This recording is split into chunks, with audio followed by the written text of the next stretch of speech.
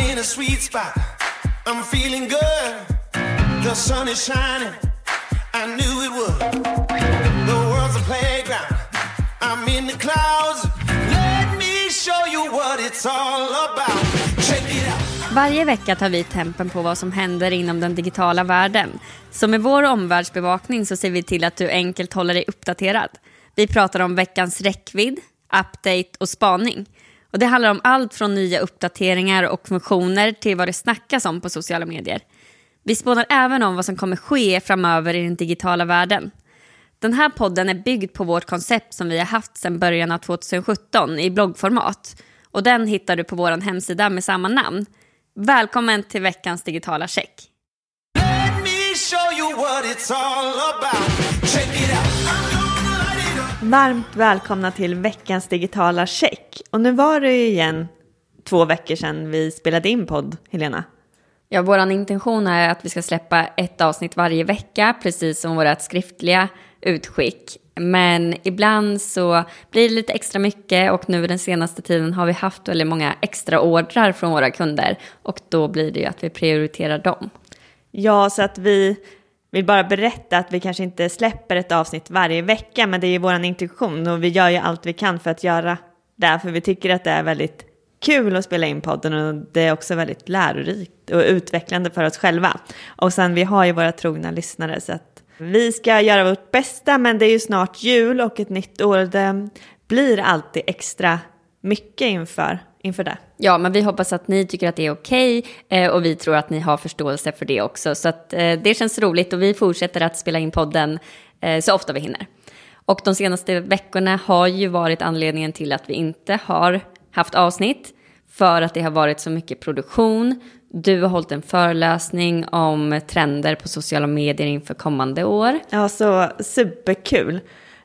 Jag gillar verkligen att göra de föreläsningarna. Så vill ni ha lite inspiration inför nästa år så har vi den här 5 trender inför 2024 som är superbra. Vi kommer ju prata lite. Vi har ju pratat lite om det i tidigare avsnitt och kommer att prata lite idag också.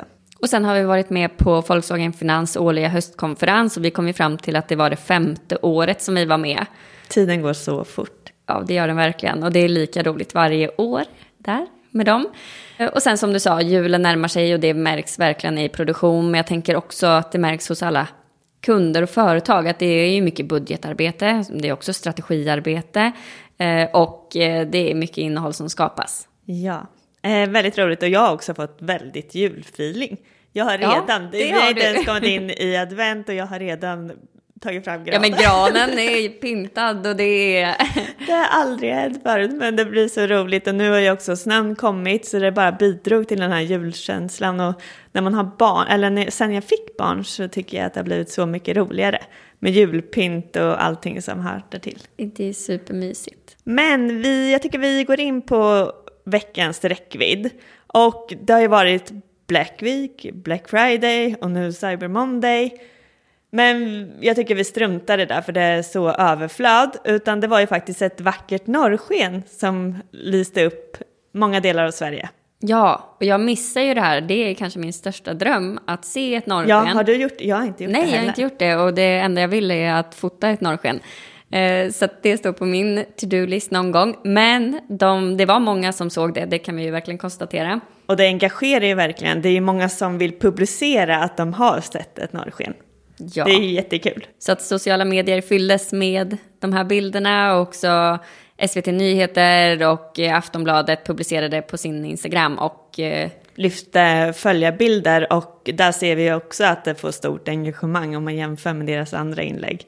Så det engagerar verkligen när det är ett norrsken. Vi går över på veckans update och den här veckan så har vi 2 stycken och vi kommer börja med att prata om Instagram.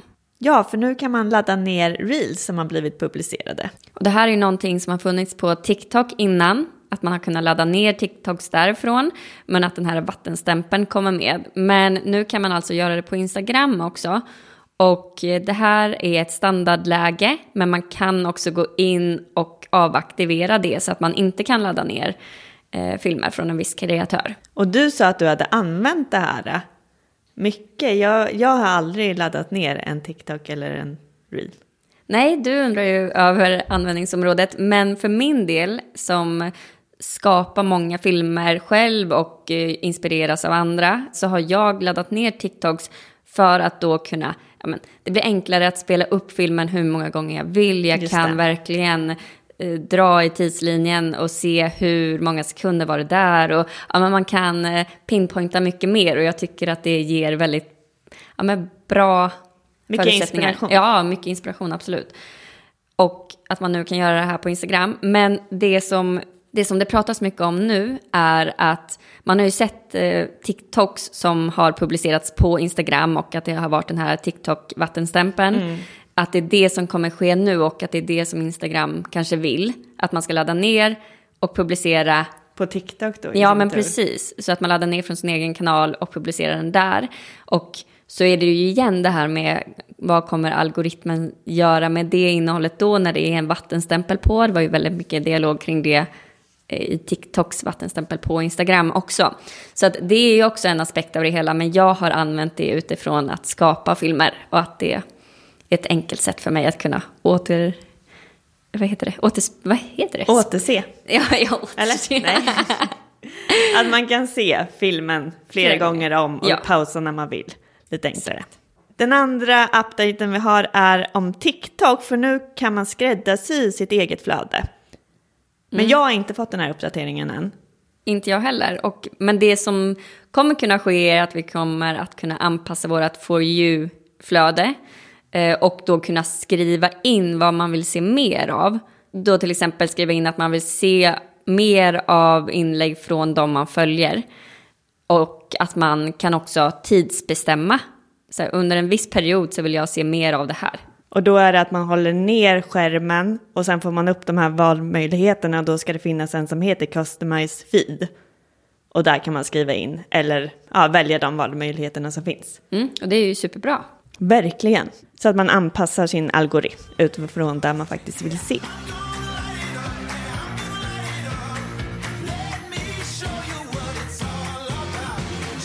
Vi ska i vanlig ordning avsluta poddavsnittet med veckans spaning. Och den här veckan så handlar det ju om någonting som du pratade om när du föreläste, Johanna. Ja, en av våra trender inför 2024, och det handlar om att göra företag mänskliga.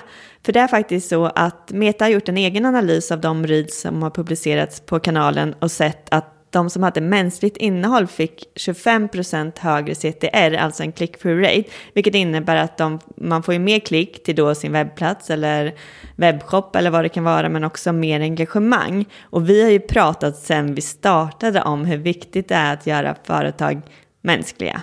Att lyfta upp människor i sitt innehåll. Ja, det är ju 8,5 år som vi har gjort det här. Och det här är ju en trend som vi ser framåt, men att den är långsiktig. För det här är ju någonting som kommer att vara kvar. Det är ju något vi ser skapa väldigt mycket mer engagemang, trovärdighet, äkthet och närhet i företagen. Men vi får ju lite frågor kring hur kan vi lyfta upp vår kompetens eller får vi fram det vi gör, och det är absolut där man verkligen får fram genom att använda medarbetarna för att berätta sin historia eller lyfta fram sina kunskaper, så får vi ju verkligen fram vad företaget gör men också vad de står för, och det är det som i sin tur engagerar. Så hur kan vi få med lite mer människor i innehållet, Helena? Men det är till exempel när man ska prata om ens produkter eller tjänster som man har på företaget. Istället för att enbart skriva om de här med en bild på produkten, så låter man en medarbetare kanske berätta om processen som har krävts för att komma fram till den här produkten. Eller vad som har varit roligast med att skapa den. Eller vilka fördelar det ger. Eller så låter man en kund berätta om produkten och vad det har bidragit med för just dem. Så att sätta människor i fokus kan ju handla om både medarbetarna man har internt, men också kunder eller partners och så vidare. Så att allt blir ju, jag tycker det blir lättare att ta till sig när det kommer från en människa som säger det. Och att det blir härligare innehåll. Och vi ser ju att när det är bilder på människor i flöden så går det oftast bättre än om det är rena produktbilder eller allmänna bilder överlag. Så var inte rädda för att låta era medarbetare berätta, utan gör dem trygga i hur de kan berätta och hur ni kan ta fram innehåll kopplat till det. Till exempel att man intervjuar medarbetarna kring olika ämnen eller tjänster som ni har.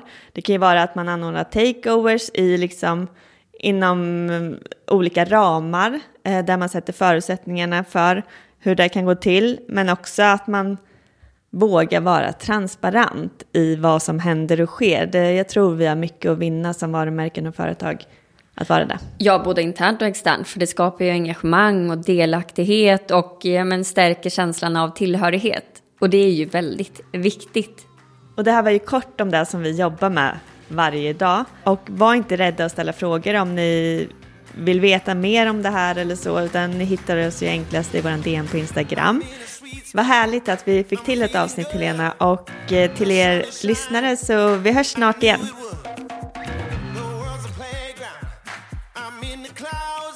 Let me show you what it's all about. Check it